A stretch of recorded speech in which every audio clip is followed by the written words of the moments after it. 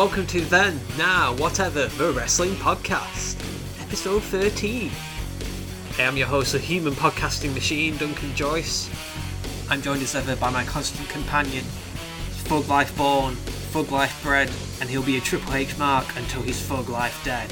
It is Mr. Kyle Camberry. So, how are things, Kyle? Things are good at the moment. Getting to the end of my course and I'm all done, set, ready to be a drama teacher. Woo! Yay! You're all dressed up for your management stuff now, aren't you? Oh no, this podcast I'm dressed in style. Styling and profiling. Yeah, not the normal casual wear. Suited and booted. I'm in my new Shinsuke t-shirt. I went for a medium this time because my Bailey one was small. I thought, well, okay, this is just about right, but just on the small side. Yeah. And it's a fucking 90, and you can't win. Yeah, I was like that. My first shirt that I ordered too small, and then the next shirt came, and I was like, where's the in-between size? I can swim in this thing. There's so much room. Oh, yeah.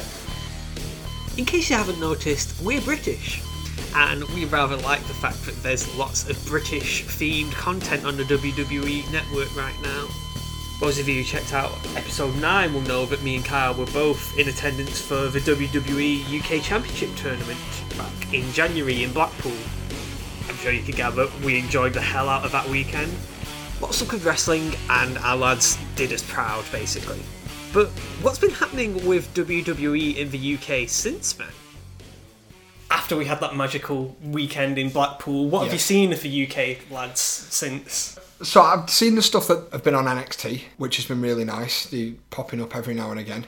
But I'm not too sure whether are they actually contracted to NXT, because they still do their independent stuff, don't they? It's a totally separate deal. They just get them in. It's kind of like when, Gargano and Ciampa were in before they did the Cruiserweight Classic thing, and they just turned up when they needed them. Yeah. That kind of thing. But yeah, so I've seen all the stuff that they've done with NXT, been impressed with all their stuff. It just brings a different style. And I think the fans as well, they're starting to get a hold of it, and they're starting to enjoy what they've got to bring to NXT.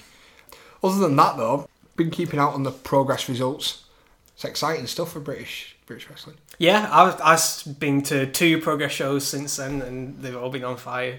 Yeah. And I also went to see Fight Club Pro. So a week or 2 after WrestleMania, they had a tag team tournament. That was a really, really good show as well. It was in the MMU Students' Union. Brilliant. That's like Trent Seven's little promotion. Yes. That's good. Okay, so back in January, before NXT TakeOver San Antonio took place, Wolfgang came over and wrestled the dark match on the show. And in the episode of NXT taped before then, Tyler Bate beat Oney Lorcan. Yeah, probably the guy in NXT right now who has the biggest disparity between how crap his name is and how good of a wrestler he is. He's a very underrated talent. That match aired on the February 1st edition of NXT. At the set of NXT tapings that followed that event, Bate was able to defend his UK Championship successfully against Trent Seven in a match that was aired on the February 15th episode, and then the next week, Pete Dunne defeated Mark Andrews in a one-on-one match. Many of the lads wrestled matches on WrestleMania weekend at WrestleMania Access. In fact, Tyler defended his championship against the likes of Pete Dunne and Joseph Connors, and there were in fact Progress and ICW branded matches at Access as well. Trent Seven, who was ICW champion at the time, actually defended his title at some of those shows. Then in early May, the WWE UK roster wrestled some matches on the UK legs of Raw and SmackDown's European tours. In addition to that, the company ran 2 dates at Norwich's Epic Studios on May the 6th and 7th, with the UK roster and members of the 205 Live roster. And that brings us to the topic of today's show. So the second of those shows actually aired on the WWE network. The first? I don't know what the heck's going to happen with that. Results from the first night saw Roy Johnson, body guy, defeat HC Dyer, Mark Andrews defeat James Drake, Akira Tozawa and Saxon Huxley teaming to defeat V. Brian Kendrick and Tony Nese, Pete Dunne defeating Sam Gradwell, TJP beating Rich Swann, Tyson T-Bone defeating Dan Maloney, Trent Seven defeating Wolfgang, and Tyler Bate retaining his UK Championship against Joseph Connors. So, is there anything from those first night's results that you wouldn't have mind seeing? Trent Seven against Wolfgang. That'd have been a good one. Because I was really impressed with Wolfgang. And I quite like the stuff that he does. And I've said this before on the podcast, but for a guy that size, to see some of the stuff that he does is incredible. He reminds me of Kevin Owens when Kevin Owens does stuff like that with the flips and the... You know, you think someone of that stature, he's not going to be able to do stuff like that. And Brock Lesnar, 2002 era, doing moonsaults and stuff. You just think somebody that size shouldn't be allowed to do that. No. But, it's incredible to watch. And Trent Seven, just incredible guy anyway. Pete Dunne and Sam Gradwell is another one. Because I quite liked their little mini feud that they had. That was quite a nice running storyline. Yeah. And I think Pete Dunne really, other than Tyler Bate winning the championship, I think Pete Dunne's kind of the superstar that's come out of all this. And I think he's the one that, especially Triple H with the way he tweets about it, he's kind of the one that they're going to push a lot. But yeah, I'd probably say that them two. Yeah. Yeah. I wonder what they're going to do with it, really. Because they had cameras there. We'll see a clip coming up on the show that they actually showed. So I just wonder why they wouldn't use it. Maybe they just rush to get it. Oh, we need to do something before TakeOver because we got this number one contenders match. Yeah, possibly. I mean, if they're going to keep doing specials like this, it's good for British wrestling anyway. But maybe they're going to fit it in the schedule now where we will end up getting a special 2 weeks before a TakeOver or 4 weeks before a TakeOver as kind of people get to watch NXT every week. But then if you want your push and your storylines for the British guys, you've got your special that will feed you into the TakeOver. So I think plenty of ideas that they've got. Yeah, I've heard that they could be doing stuff up to fortnightly as far as tapings and stuff go. That'd be brilliant. They've kind of pushed it back a little bit because they don't need to worry about ITV now because the World of Sport tapings got held back. Yeah. If I'm honest, we've looked at World of Sport. But especially with the talent that we've seen on the British specials, going up against the talent on World of Sport, I don't think there's any competition really. But is that a money thing? You can kind of bring the talent in if you say, I'll offer you so much. Maybe. I just think, there's loads of really talented guys that they signed up to World of Sport. I just think that the style that they've had them go out and wrestle for in the WWE shows has been... I don't know, maybe a bit more authentic. Just had a greater feel about it, really, I felt. Yeah, I think it's more of you go out there and show a name for yourself, more of you go out there and you've got to do these things. So I think, guys like Tyler Bate, Pete Dunne, Wolfgang, they thrive off just being handed something and saying run with it. Yeah. Rather than being handed something and saying, right, but you've got to stick between these lines and you've got to stick between... some guys can't work like that. At the moment, at least, WWE have been relatively hands-off as far as the gimmicks and stuff go. Yeah. They're still identifiably the people that you see on the independent shows that you go to. Yeah, although we might end up seeing Pete Dunne on SmackDown as part of the police. Fashion Police. And that's when you just think, please, just stay away. Just don't touch the talent. I know he needs a haircut, but come on, we don't need Dango and Breeze on his case. So the second night of their tapings wound up airing on the WWE Network on May the 19th. There were some dark matches that didn't get to air. Tyson T-Bone defeated Saxon Huxley. Akira Tozawa defeated Tony Nese. And Sam Gradwell defeated James Drake. They're alright for dark matches, them, aren't they? I mean, I get why they do the mix of the 205 as well, because they still need some guys that they can pop off and, that they know. So, it's a good mix. Yeah, decent stuff. We'll see some more 205 guys coming up on the show. So the opening video shows Tyler's win in Blackpool, and loads of talking heads mention how being in the tournament has boosted their careers. And the focus is mainly on Tyler having this target on his back. And they show clips of him defending against Trent on NXT. Trent and Tyler still had their Blue Peter badges. They did, yeah. Loved it, marked out. Okay, voiceover guy here. Tonight, the worldwide spotlight is back in the UK, in Norwich, England. Yeah, I spotted that. Why can't they say any of our cities and towns right? Don't get it. What was it we had in the tournament? West Bromwich. West Bromwich. And then I think Cole was like, we're on the Lancashire coast. There's Darren Fletcher from West Bromwich. It's like, what? He's at Stoke now, isn't he? I wouldn't have a box saying Stoke. Stock. Oh dear. Our commentary team tonight, also still in his Blue Peter badge, Nigel McGuinness and Jim Ross. Nice to see. Poached from World of Sport. Yeah. Yeah, they welcome us from a green screen in front of Orlando. Sorry, from Norwich. Oh my god, this was diabolical, wasn't it? Yeah, I'm actually ashamed of WWE that they even thought they could fool us with that. They looked like they were floating about 1 foot above the ramp. Incredible. It wasn't a good choice. Whoever came up with that needs a little bit of a talking to. Yeah, I think so. They had the long chairs for people. Yeah. So weird. Again, why? Why the need? But I mean, other than that, what do you think of the look of this show as compared to Blackpool?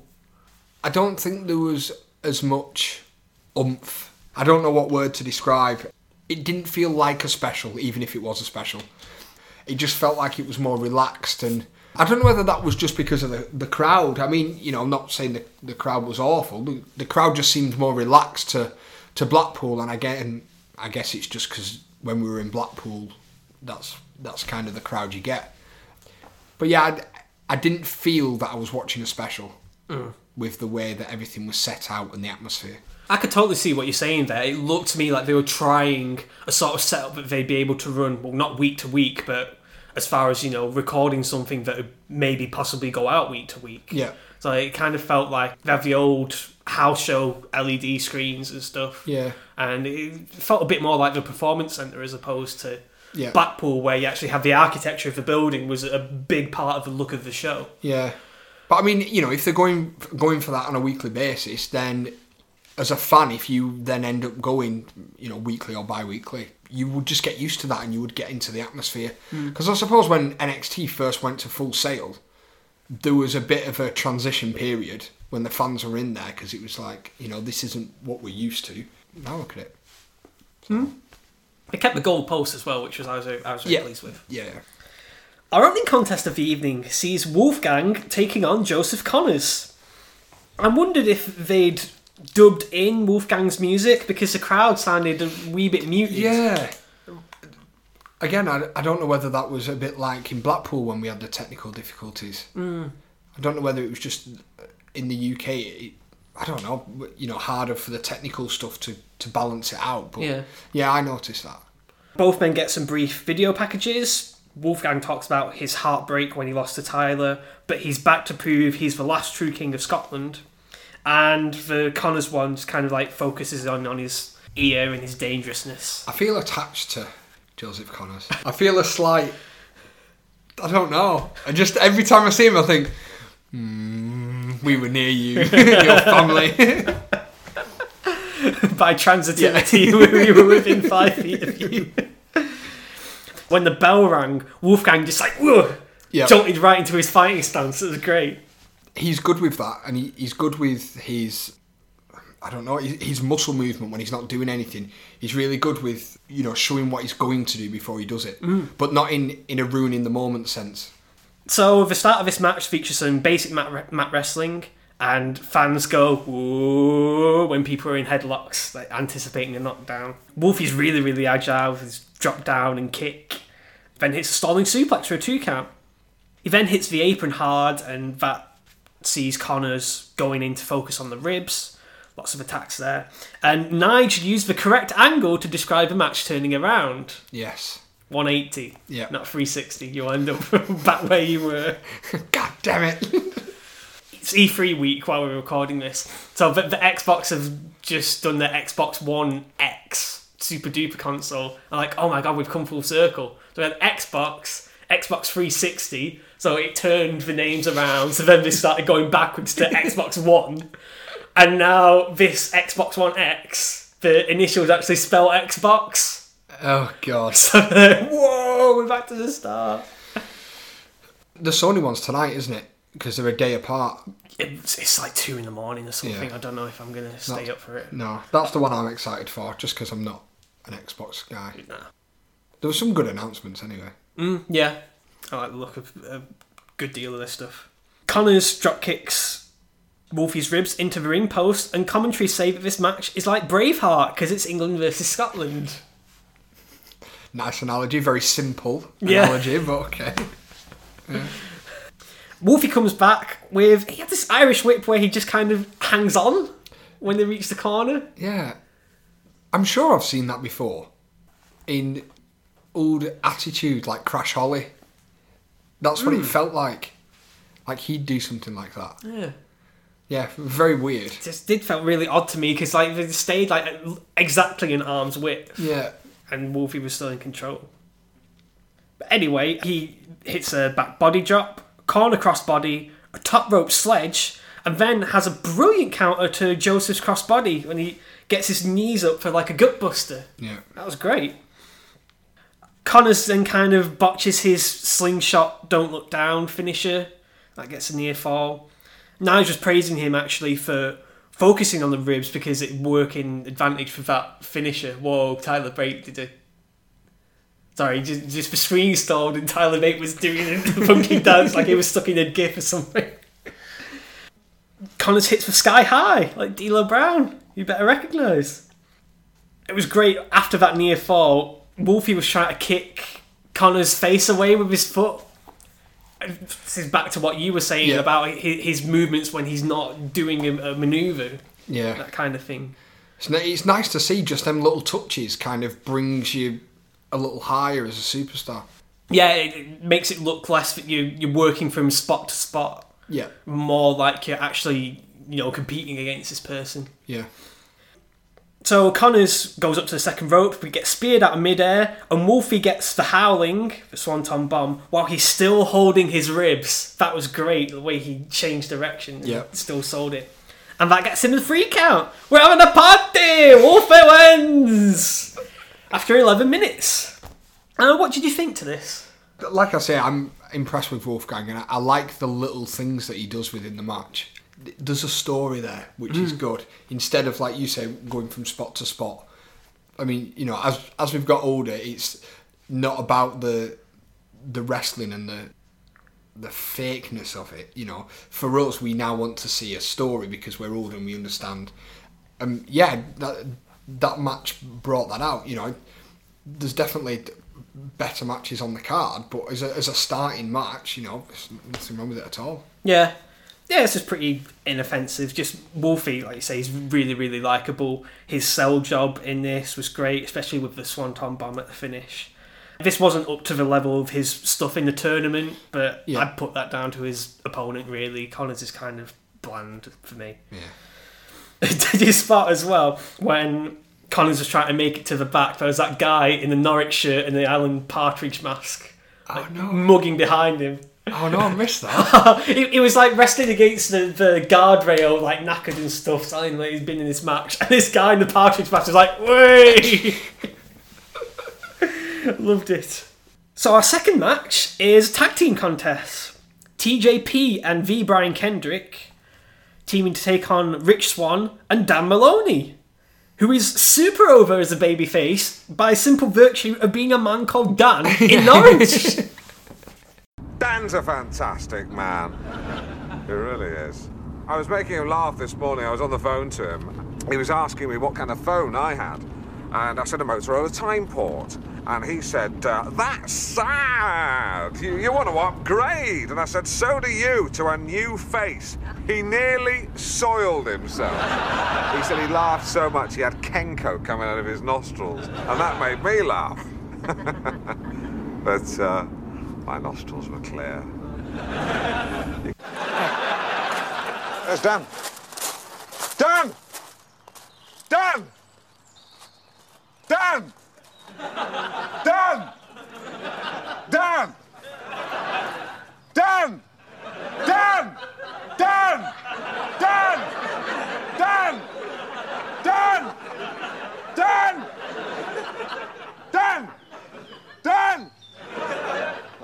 No, he's not seeing me.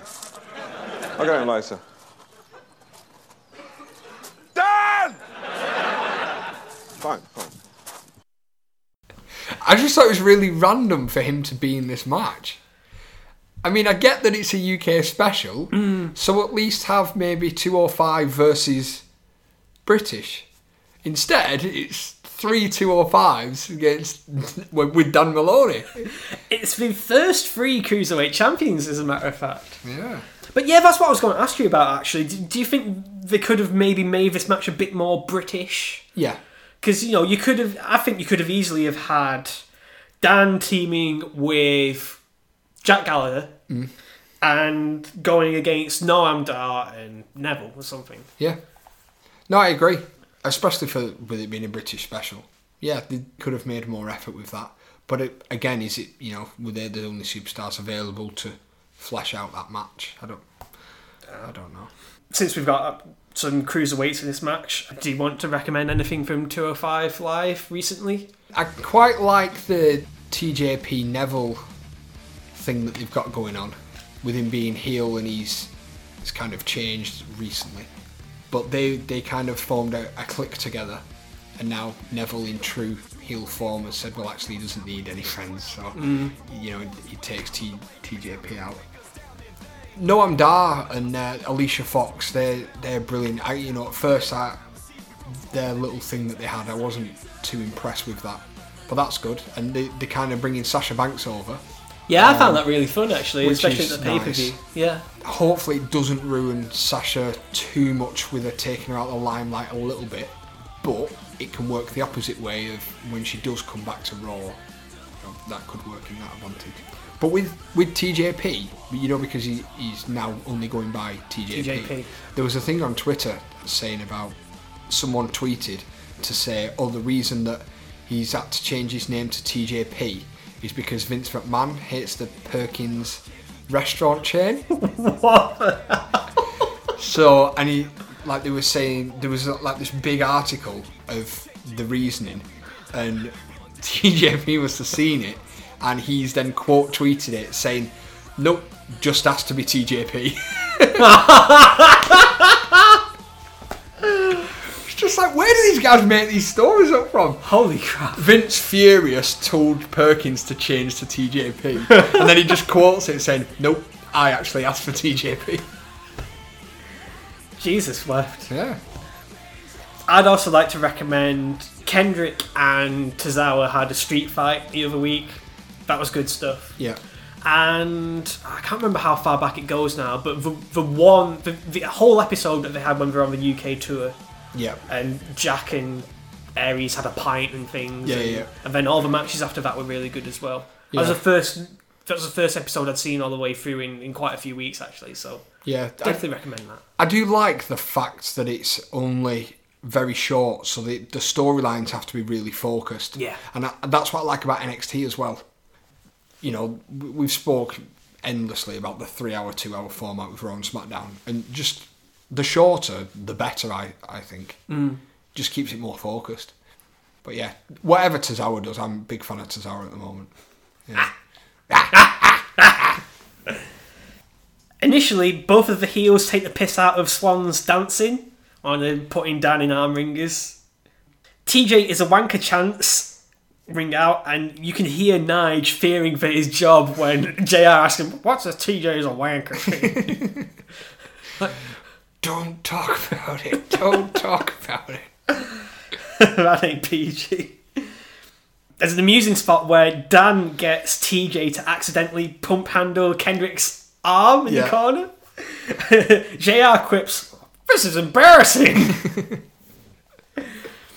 Swan and Dan then double atomic drop, double dab, and double hip toss TJ, and Dan backdrops Rich out onto the heels to the outside.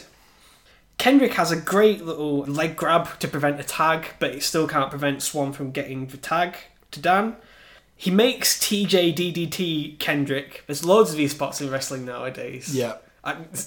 Just why? Why would you hold the headlock? I don't know. It has become much more focused now. I don't understand it. It doesn't make any sense. No. A Kendrick distraction allows the heels to regain control, and TJ brilliantly, he covers his ears while he's still on offense. He's like kicking away, like, TJ is a wanker, TJ. No. No, I'm not. No, I loved it. Dan suplexes out of a submission and then backdrops Bryan and then is able to get the tag. Rich Swann gets near falls with a somersault leg drop and a super atomic drop. But then Kendrick sneaks up from behind him and locks in the captain's hook. Dan has to get in to break it up, tags in and avoids the detonation kick from TJ, but then Kendrick is able to roll him up with the tights to get the free. So Brian Kendrick and TJP win this match in 11 minutes and 30 seconds. What did you make to it? It wasn't really a promotion of the cruiserweight philosophy. If you're going to have the 205 guys in, at least have some sort of cruiserweight spots in there, you know, or what we see as cruiserweight spots. That's the only thing that I thought was missing. It was more of your traditional tag team. And then going back, if they were going for the more traditional tag team, they've got the wrong superstars in that match. Other than that, yeah, it was, you know, a watch. I see what you're saying. Like, that is predominantly the complaints I see people make about just the whole 205 brand, really. It's all these exciting, different wrestlers, and they're being moulded into the WWE style. Yeah. Like, Rich Swann doesn't fly as much as he used to, and things like that. Yeah. Yeah, this is basically a house show match. Just have a piss around. It wasn't like a cruiserweight brand match, as you say. It was quite fun in places. And, you know, Dan was probably a bit basic on offense, but Kendrick just has all these great little heel accoutrements, like hooking the leg and things like that, and how he prevents tags and stuff. Yeah. And, yeah, the crowd helped make this match as well. Well, it was one of them matches that they probably work 9 months of the year, so it's one of them, go out, you know what you're going to do, come back in. You know, there was no, right, we could do this to our the audience, we do this, you know. It was just one of them, go out, do your job, come back. Yeah. Next we see clips from last night's event, a WWE.com exclusive apparently, not anymore, you're showing it on the network. Yeah. Trent and Wolfie had a match, as we mentioned, and Trent hurt his arm out of an arm wringer. We see Charlie interviewing Trent as he comes out from the doctor's office, and he reveals it's only a tendon injury and it's not going to stop him from competing in this next match because he wants to get to Chicago. His opponent Pete Dunne arrives looking smug and whacks the arm against the wall. Nigel makes the point that Pete uses a Kimura lock sometimes, so that plays into that. And he warns that this stuff that Pete's doing will continue to happen so long as he doesn't face any repercussions. Hint, hint. Yeah, Triple H might have a favourite son here. No! It was never going to be you, Kyle, come on! Fuck. He's still not tweeting you, has he? No. Oh, this time. So then we get a brief video package for the match. Pete talks about how he's where he should be, he's beating people up and making money, all he needs now is a title. And Trent says that his well-groomed face is incomplete without this title. Yeah. Do you not like the way he's groomed? It's alright. Yeah. I do wonder like how it's Mustache Mountain, but he's got a beard. Yeah. So it's like the whole mountain. Moustache and the trimmings. Maybe that's why it's Mustache Mountain. Maybe the moustache is the peak of the mountain, and I don't know. Yeah.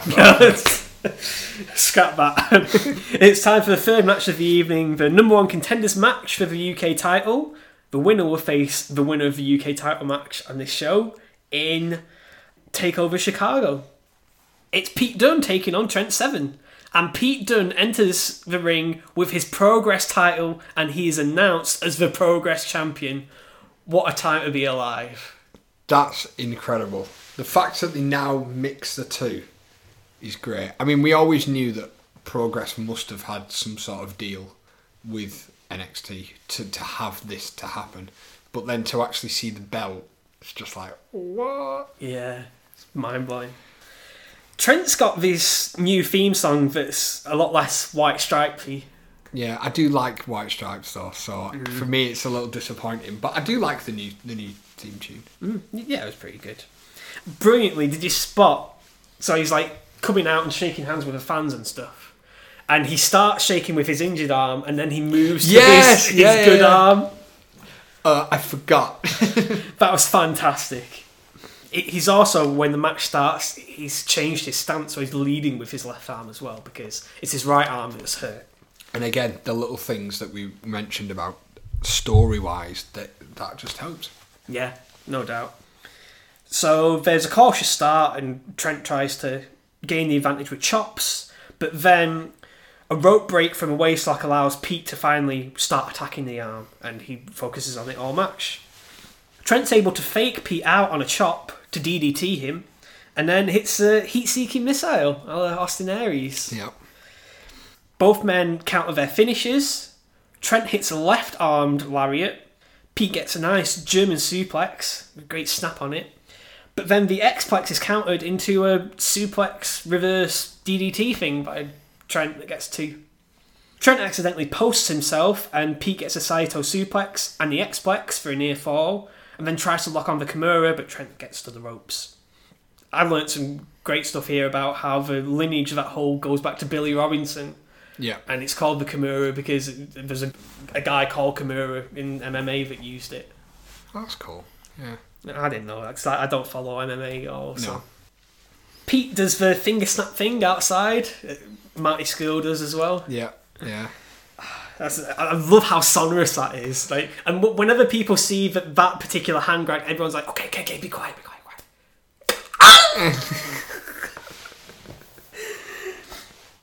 The Trach strikes on the apron, and then, mother of fucking God, we get a dragon suplex on the apron by Trent. Yeah. Ouch. Hardest part of the ring. Yeah. Both men beat the count to get back inside, and just like JR, I couldn't tell what number we were on because everyone was chanting 10. Yeah. I think that's the case with the last few counts like that, is that I'm sure some of the matches go over 10 because the ref just stops because everyone's just chanting 10, 10, 10, and you're like, I don't know what number I'm on. Yeah, well, I could have sworn it happened when Pete and Gradwell were facing each other. And you were way over 10, but because everyone was chanting 10 and the rest just like, oh, fuck it. See, there's this thing that Progress audiences used to do. There's one referee, Jim Roberts, who couldn't keep track of the count. So whenever he counted a number, they chanted the number after it to help him keep track of what was supposed to come next. Yeah. They'd be like, 1, 2, 2, 3! And that used to piss people off, but at least you can keep track of where the count is with that. Yeah. If everyone's going, 10! 10! 10! Where am I? Oh my God.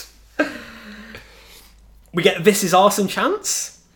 Trent tries a dragon superplex that Pete thankfully flipped out of. JR quips, he lands on his feet like a cat. Maybe a bruiser cat? Bruiser cat.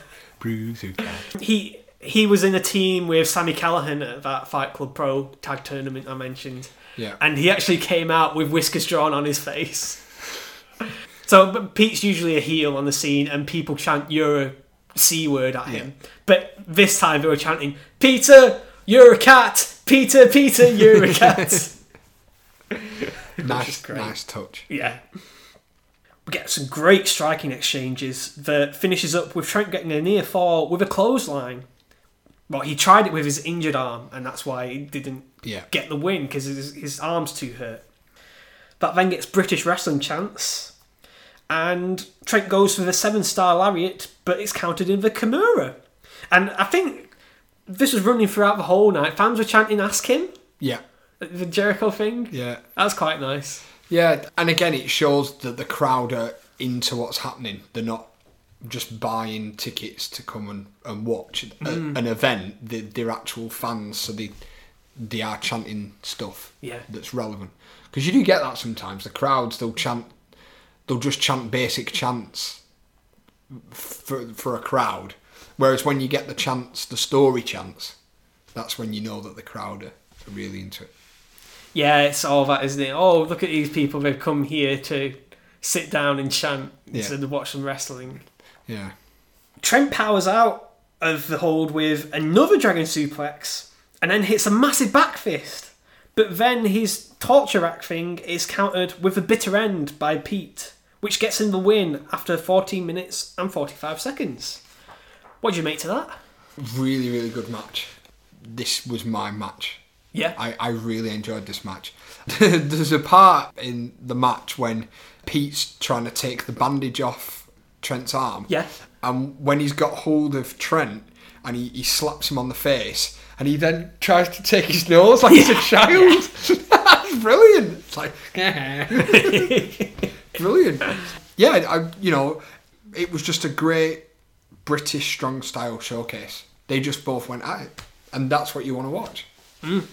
Yeah, absolutely. This was marvellous. It's just filled with some great striking, lots of great counters and spots.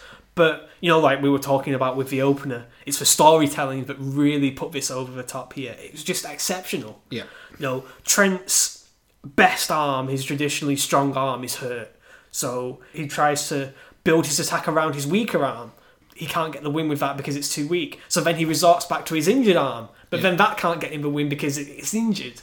So it's not a full strength. And then, again, to advance that story, you could always say, well, Trent has never beaten Pete at full fitness. So could he beat Pete at full fitness? Yeah. So there's ways you can go with that. I've got a feeling they might try and strike while the iron is hot with Trent, because he's the oldest of the bunch, really. Yeah. He was later getting into wrestling than everyone else. And we've seen that with say Kevin Owens, he got up to the main roster within a year. Yeah. Shinsuke got up just over a year. Yeah. So yeah, maybe he'll be featured really, really prominently. Which would be nice. Yeah. You just don't want them to ruin what they've built, because you do see that when they get promoted, and then you just think, I'd rather have them stayed. But the dream is to be in the main stage. After the match, Pete gets on the mic. He warned us people would get hurt, and he's taking what's his in Chicago. JR predicts it will be quite the matchup. We then get an advert for Finn's 24/7 special. It's ace. Have you seen it? Yeah. Yeah, it's great, isn't it? Yeah. I like just the family side of it. It was just nice to see. It just shows, that you get the support, because wrestling's always been seen as one of them, a bit like drama in a sense that not all families kind of want you to go and do that. But it gets kind of bottled in as this pipe dream or whatever sometimes. Whereas you could see how supportive his family were and how they just wanted him to do what he wanted to do. Yeah, and it was great how he was going back to the wrestling schools in Ireland, and it's an open field now, I made it, and Devlin's making it, go out there, give it a try. Yeah. So there's our two main events left, so it's time for halftime question time. Okay, so considering what's happening with the women now on SmackDown, how do you feel that they're now getting predominantly male matches? So they've had a steel cage match. Yeah. They're now going to have a Money in the Bank match.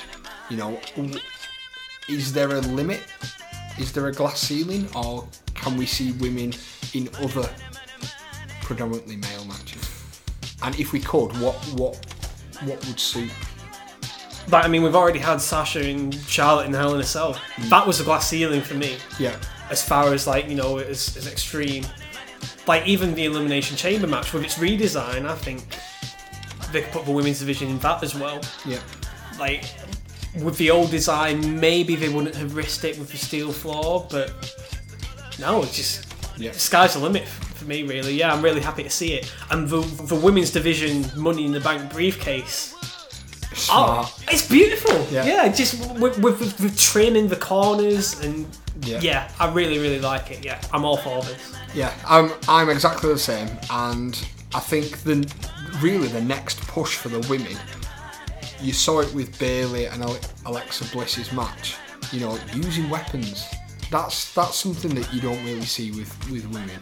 And I mean, you know, you've seen the picture of Bayley with all the cuts on the back after the match.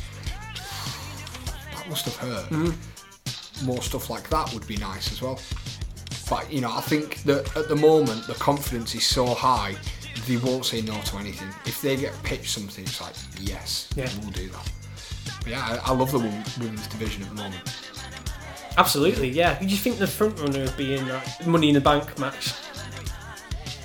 I mean, Charlotte's your obvious favourite. So who have we got? It's Charlotte, Becky, Carmella, Natty, and Tamina. And I'd probably say Becky Lynch. Becky Lynch, but, you know, Charlotte is your favourite, really, in a sense of she's probably the most athletic and the one that you're going to say, yeah, she'll get on that ladder. Yeah, like, I mean, Charlotte's too legit to win. She doesn't need it. Yeah. As far as I can tell. Tamina's not going to. Nah. She's your, in a male sense, your Kane, Big Show, you know, they're in there just to powerhouse. Yeah, she's very much a sort of mechanic for the division, I think. Yeah. But I mean, like, then again, Lana's getting this championship match. Yeah, Becky. There's a question about whether she's going to turn at some point, and maybe winning the case could be the turn. Yeah, the catalyst for that. See, the other one is, do we see Carmella win with interference? Yeah, I keep hearing loads of things about how they're very high on Carmella. Yeah. So, who knows? Yeah. But it's one of the selling points of the pay-per-view for me. I'm intrigued with what they're going to do because they had a decent brawl to set up the match. Thinking way ahead, if Carmella stays heel and rumour has it Cass is going heel, they could put them together because they're obviously legit together. That's worked before. Yeah. Okay, so we get a video package for the championship match. And Tyler talks about how he's welcoming this pressure and this target on his back from being the champion.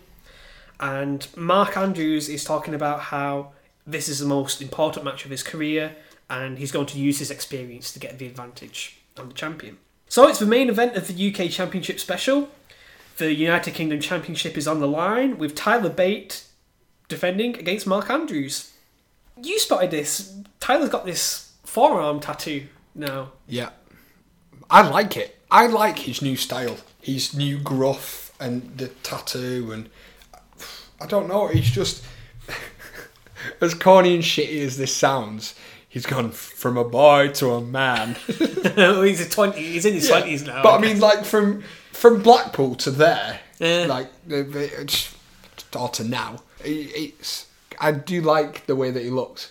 When you pointed out this to me, I'd seen him live in person at least twice. And yet you'd spotted this and I thought, I don't understand what happened. This promotion called Attack in like Cardiff and Bristol down in the southwest.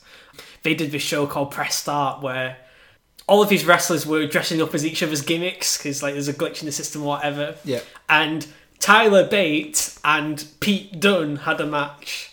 Yeah, and he drew the tattoo on his knee, yeah. He drew a little teddy bear on his knee. Brilliant. Is it just me or does JR keep calling him Tyler Bates? Yes. But I think it's just Americans can't do British names. I don't know. I don't get it. No. It's like I felt the other day if anything ever happened in Bolton and it was like Bolton or something like that. Bolton. Yeah. Weird. Nige made me chuckle here. He's like talking about Tyler. Tyler Bates, the kind of guy you hope your daughter brings home for you to meet. Till you find out he's from Dadley. That's a really good Nigel McGuinness accent. Oh, thank you. That actually made JR openly chortle as well, which is quite good. I don't know if it's just me, but it sounded like people were booing the fact that Andrews is from Wales. Yeah, I don't get that, and sometimes that does ruin the moment when you get... I mean, there's obviously a rivalry, but it's not needed. No. It's not needed. Crowd chants for Tyler to give him a wave, and he does and gets a massive pop for it. This match starts off with a quick roll-up by Mark that gets a 2 count and delete chants. They're always going to turn up, aren't they? Well, lots of really nice chain wrestling escapes from both men, and they shake hands after a standoff. There's a running theme in this match of Tyler going for these really elaborate, inescapable submission holds that just aren't quite painful enough to actually get a tap out. Yeah. So we see him, he does this surfboard Indian deathlock variant and a pendulum surfboard like in the old SmackDown games. He did that to Matt Riddle last time I saw him live, and Matt Riddle's like 6'2" or 3. Wow. He's got a good like 60 or 70 pounds on Tyler, so it's like, whoa. That's a good effort. Yeah. Loads of great flips to escape some simple moves, and that finishes up with Mark cartwheeling out of Tyler Bates' Frankensteiner. Again, it's really good. Oh my god. And both men miss drop kicks. Mark then attempts to go for an octopus hold and hits a Netzuguri. Frankensteiner, a helo to the outside, double stomp into the Northern Light suplex, but Tyler rolls him up before he can hit the moonsault. But he gets it second time of asking anyway. Then a great leapfrog and suicide dive by Bate, but his Tyler driver is countered, and in a great bit of improvisation, when he goes for it a second time and he's over-rotating, Mark presses his knees against the ropes and bounces back. That was nice, yeah. Brilliant, and that led to an absolutely devastating Frankensteiner for a near fall. Landed right on his head. There's then a sliced bread on the apron. It probably came, like, compared to the one in the match previous, it wasn't quite as, like, dramatic. Ouchie. Ouch.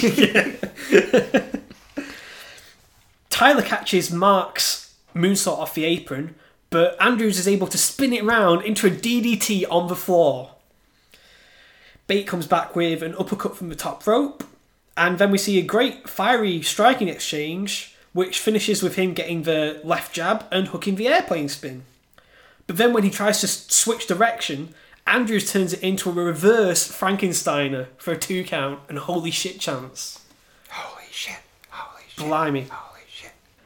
Andrews then Frankensteiners out of a Finley roll from the top rope and hits a running shooting star press for a very close near fall.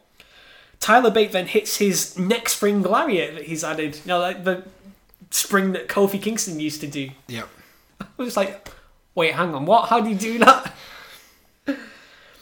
His suplex gets turned into a Sundog Millionaire. Yeah, like, you know how you're never supposed to powerbomb Billy Kidman. Yeah. All those kind of unwritten rules of wrestling. Don't try to suplex Mark Andrews. But then the shooting star press eats the knees, and Tyler hits the Liger kick and the Tyler Driver 97 to win and retain his championship after 24 minutes and 15 seconds. And all I can think of is Sledgehammer. Do Sledgehammer. Thoughts on the match? Again, you know, the British guys just like to do it different, don't they?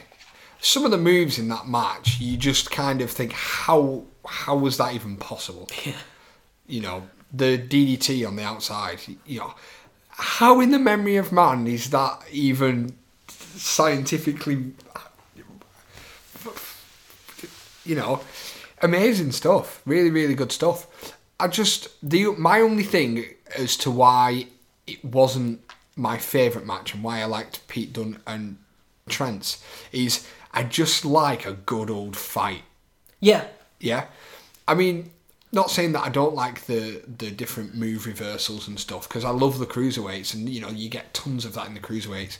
But just seeing Pete Dunne and Trent fight was the reason that it kind of pipped this match. Other than that, you know, incredible match. Incredible. I totally understand that. It's a face versus face match, and it very much felt wrestled that way. Lots of it was based on the technical skills and their escape work and stuff. Yeah. I still prefer this ever so slightly more to Trent and Dunne. Just, I like the way how Andrews had to kind of slowly creep his style into the match as it went along. It started out with just the technical work where you'd think Tyler would have the advantage. Yeah. And Andrews had to slowly kind of create space in the match so he could fly and stuff. Yeah. But yeah, very, very good main event, and Tyler basically just won for being the better counter wrestler. Yep. After the match, Pete Dunne arrives. He shoves Mark Andrews down before Regal can come out and do his angry dad pointing routine. I love it. He eventually gets him to settle down so they can have their standoff in the middle of the ring. Nash closes with the line, "We will either see a new or the same United Kingdom champion." You've just ruined the whole special. That's the same for every championship match, right? Yeah. It's either the same champion or a new champion. Just end it with, there could be a new UK champion. Yeah. It's like, someone will be the UK champion still. At some point in Chicago. Thoughts on the show overall as a package? What was your favourite match and who was the standout performer for you? Just as the package itself, we explained briefly before, it didn't feel like a special. The thing that they were running for, like you said, was probably a house show and how they want to run it weekly. So for me, it's something I get used to, but it wasn't something that I expected. I was expecting, like we saw in Blackpool, that was the kind of look I was expecting. My standout performer, again, I've got to say Pete Dunne again. Just the way he conducts himself and the way that he is in the ring, and I don't know, there's just something about him that when I see Pete Dunne promoted, I think I've got to watch that. I've got to watch that. And I don't know what it is. It's just his swagger, his charisma that pulls me in. And yeah, my favourite match was the Trent Pete match. I'd have to say, yeah, as far as if this is the kind of thing that we'd be seeing every fortnight or so, I'd be pretty pleased with it. This is quite a strong show in general. Opening two matches were nothing all that special. You could easily skip them and not miss out on anything too much. But the semi-main event and the main event were just stellar wrestling, and absolutely should go out of your way to see those two matches at least. I'm totally with you. Pete Dunne was the star of the show, really. Yeah, he just seems to relish being put in this position and just always delivers. Yeah, main event was my favourite match. Just by an inch or two. Just by a tad. Yeah, it's hard to pick between those two matches because they definitely reinforce why this division would be like a must-see thing. Yeah. So the field is set. That means in NXT TakeOver Chicago, the next night, May 20th, 2017, from the Allstate Arena, we get to see the UK Championship on the line with Tyler Bate defending against Pete Dunne. And we get a little video package for the match, and Tyler's still got his Blue Peter badge on. He says everything's been wicked post-tournament. More little UK speak there. Oh, it's wicked, mate. Yeah. Pete says that people got a glimpse of what he's all about, and there's nothing he won't do to be champion. So, much like this special, this match is being called by Jim Ross and Nigel McGuinness, and JR got an absolutely monumental pop when he came out. Yeah. It's interesting to me, it's like, you do realise you're not going to be able to hear him, right? Yeah, that's a good point. But I mean, when we saw him at World of Sport, yeah. oh yeah, everyone popped for him at World of Sport and stuff still, so yeah. I still remember us shouting about his phone that he dropped. Pick up your phone! Yeah. Pete's sadly not got his Progress belt this time around. Might have been just me, but I think he got a tiny bigger pop than Tyler did. Yeah, but I think, like we were saying, his stock is definitely rising. For sure. And they slightly remixed Tyler's music for this as well. Yeah, which I'm annoyed at. The other one is a bit more like kind of relaxing state.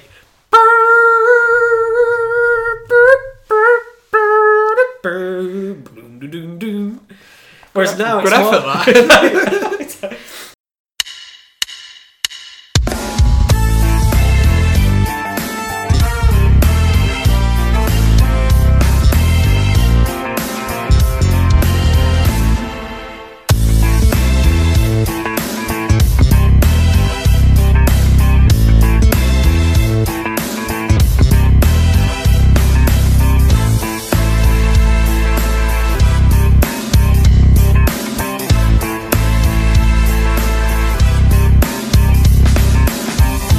But now it's more like.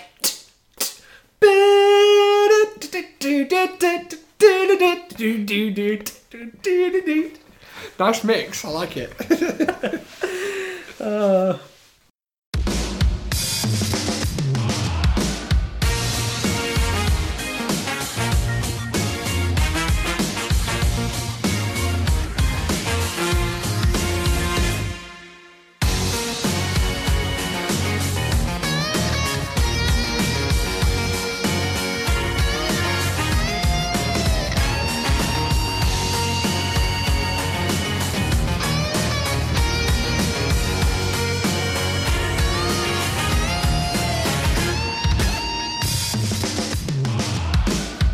J.R. Rongley states that he compared Bate to Finlay at the UK special when he was talking about Pete, actually. Yeah. We open with some really fast chain wrestling, and Tyler does an awesome Owen Hart flippy arm wringer escape and drop kicks Pete out of the ring.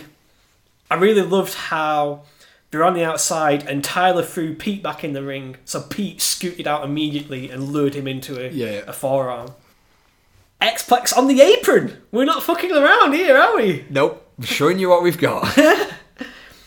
Tyler comes back with a deadlift exploder suplex and then counters the X-Plex into a standing shooting star press to the back and then hits a stalling bridging Saito suplex for a near fall. We then get the NXT chants slowly morph into UK chants. Yeah. So strange. Very strange, especially with it being a US pay-per-view. You'd expect them to be, oh my god, they're not American. USA! USA! But it just makes you smile watching it. You just think, they're chanting for us. It's us. This is cool. They love us. Another shooting star press attempt is turned into a triangle choke by Pete. But then Tyler deadlifts out of it with a powerbomb. Gets "This is awesome" chance. Tyler then hits an absolutely whopper airplane spin that is so fast my eyes hurt. Yeah. It's the whip that gets it. Because you think the way it whips, if he hits like a post or anything, that's going to break the body in half. Like, it's that sort of ouch. Definitely. Pete flips out of a German suplex and hits his "at this" forearm out of the corner. Love it. It's great. That works on so many different levels. Like, as soon as he says that, his opponent knows, okay, so he's supposed to counter this. Yeah. So it's kind of like, so he doesn't have to kayfabe things. Yeah. Like, dodge versus forearm. At this! Love it. He then hits a sit-down X-Plex that gets a dramatic near fall and draws a standing ovation from the audience. Just like you're saying, the way this crowd are so receptive to this wrestling. Yeah. It's fantastic. Both men brawl from the bottom up and they knacker each other with simultaneous flurries. And then we get the Duel of the Fates forearms. Yeah. You forearm, go opposite sides now. And it leads to Bate hitting his Liger kick, Pete kicking his face off, and then Tyler hitting the neck spring lariat again. And it only gets a 2 count. That's one of the matches where you think there's a 3 count and you just go, oh, yeah, what? Yeah, everyone's really biting on everything in this match. And we get a Fight Forever chant as well. I really appreciate with this crowd, like, these are all chants that certain people in the fandom are getting a bit tired of. Yeah. But nobody's like shitting on it to shut it down. You're just like, okay, we have to get this match over. Yeah. Dunn escapes with Tyler Driver, but then Bate turns the bitter end into a massive DDT that causes Pete to roll to the outside. That gets holy shit chance. Bate then goes to the apron and hits the Golden Star moonsault a la Kota Ibushi, hauls Pete back inside and hits the spiral tap like AJ Styles. And that only gets 2. Fucking hell. Pete rolls out again, so Bate goes for another suicide dive, but Dunn sidesteps him and then drags him back into the ring and hits the bitter end to get the 3 count and to win the UK Championship after 15 minutes and 27 seconds. Hell of a match. Stick a fork in me. I mean, that match got so much praise from top wrestlers. Just showcased what we're about. It was incredible. You know, hopefully going forward, that is the platform that's been built now. The next time two British guys wrestle on a pay-per-view, that's their marker. Yeah. That's a hell of a marker. I'll tell you what, yeah. Just, you talk about star-making performances. This was a classic matchup. People are going to be talking about this for years. Yeah. So many scintillating counters, great technical skill, great build of drama, and the crowd were brilliant responding to this stuff. Yeah. Just, oh my god, they had them eating out of the palm of their hands. This is my WWE match of the year so far. Yeah. I'm really struggling to think of how anything can top this. This is probably the most emotional I've been for someone's success in wrestling. Usually the thing that draws prominent emotion for me in wrestling is, oh, someone's retired or someone's injured, like Undertaker's retiring or Shibata's injured and may never wrestle again and things like that. But this is just two guys going out there absolutely killing it, making a name for themselves, making a name for our style of wrestling and our wrestling scene, and hitting a home run. I honestly don't know what else to say about that match. No. Because, yeah, just go and watch it. If you've not seen it, watch it. It's an absolute must-see. And then 100%. tweet us once you've watched it. Yeah, definitely. What about the rest of TakeOver as well? Because I thought it was a pretty consistent show overall. Yeah, well, the only thing that was lacking on the TakeOver is I didn't find there was a big enough, I don't know, star power to it. Right. I don't know. I don't think that, as much as everyone's over Bobby Roode and everyone's very glorious, I don't think he carries NXT like your Kevin Owens, like your Finn Balor's, like your Shinsuke's, Samoa Joe. But just give it time. And I think that was the only downfall. I felt flat a little bit. I think with Hideo being his opponent as well, I mean, it's not his fault really. He got injured a couple of times, but it's felt like he's had a few false starts. It's like, well, okay, we have to press on to try and make him a big name. And, you know, they were doing this out of necessity. And I don't think he was quite there yet. I'd have loved to have seen him had a feud going into that title match and then having the championship match. Yeah. Because, you know, the way it was, I felt a little bit cold, but I did enjoy the match. Yeah. And I enjoyed every match on that show, actually. I thought with the ladder match, the title belts being that low down was a bit off-putting.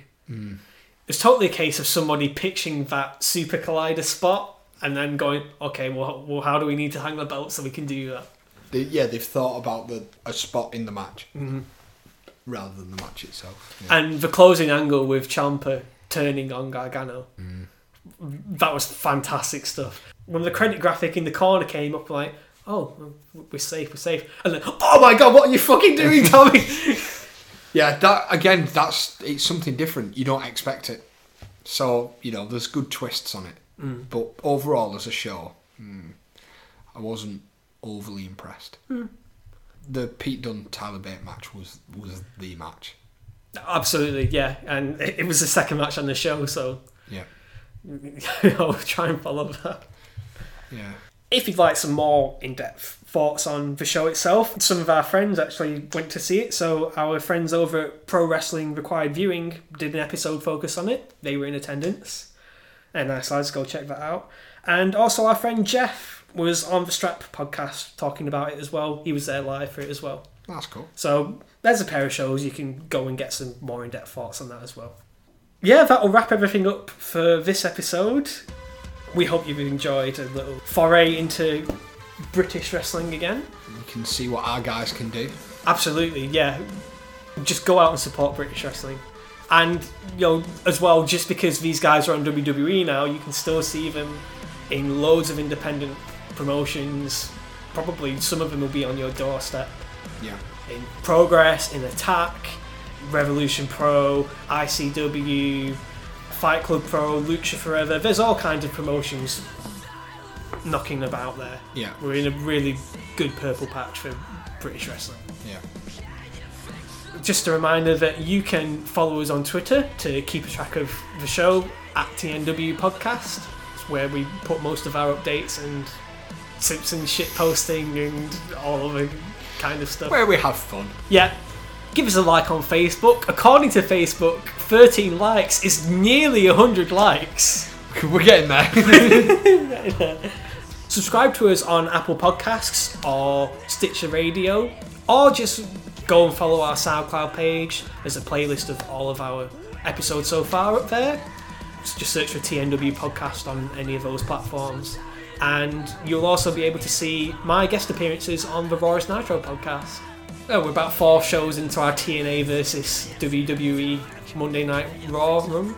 They're actually quite good. I really enjoyed them. Yeah. That's great fun, yeah. Even if I get a few pops. Eventually it's going to turn into a stop cyberbullying my son situation at this point. You'll have your chance in the future once I work out the logistics of our crossover episodes. Next time, I don't know. We're still looking for possible questions for Q&As. Like, we're just trying to build up a good backlog of questions where we can just sit and shoot the breeze, basically. Yeah. So tweet us, DM us. Our DMs are open. Yeah, it'd be nice for us to do a show where we just crack open a beer or a cider and we just chat and answer your questions. So anything at all that you want us, even if it's not wrestling based, even if it's, sport wise or, movies, absolutely anything, just tweet us and, we will answer it. We'll hopefully see you in the near future. It's a goodbye from me and it's a goodbye from Kyle. Yeah, see you soon, guys. I'll catch you down the road.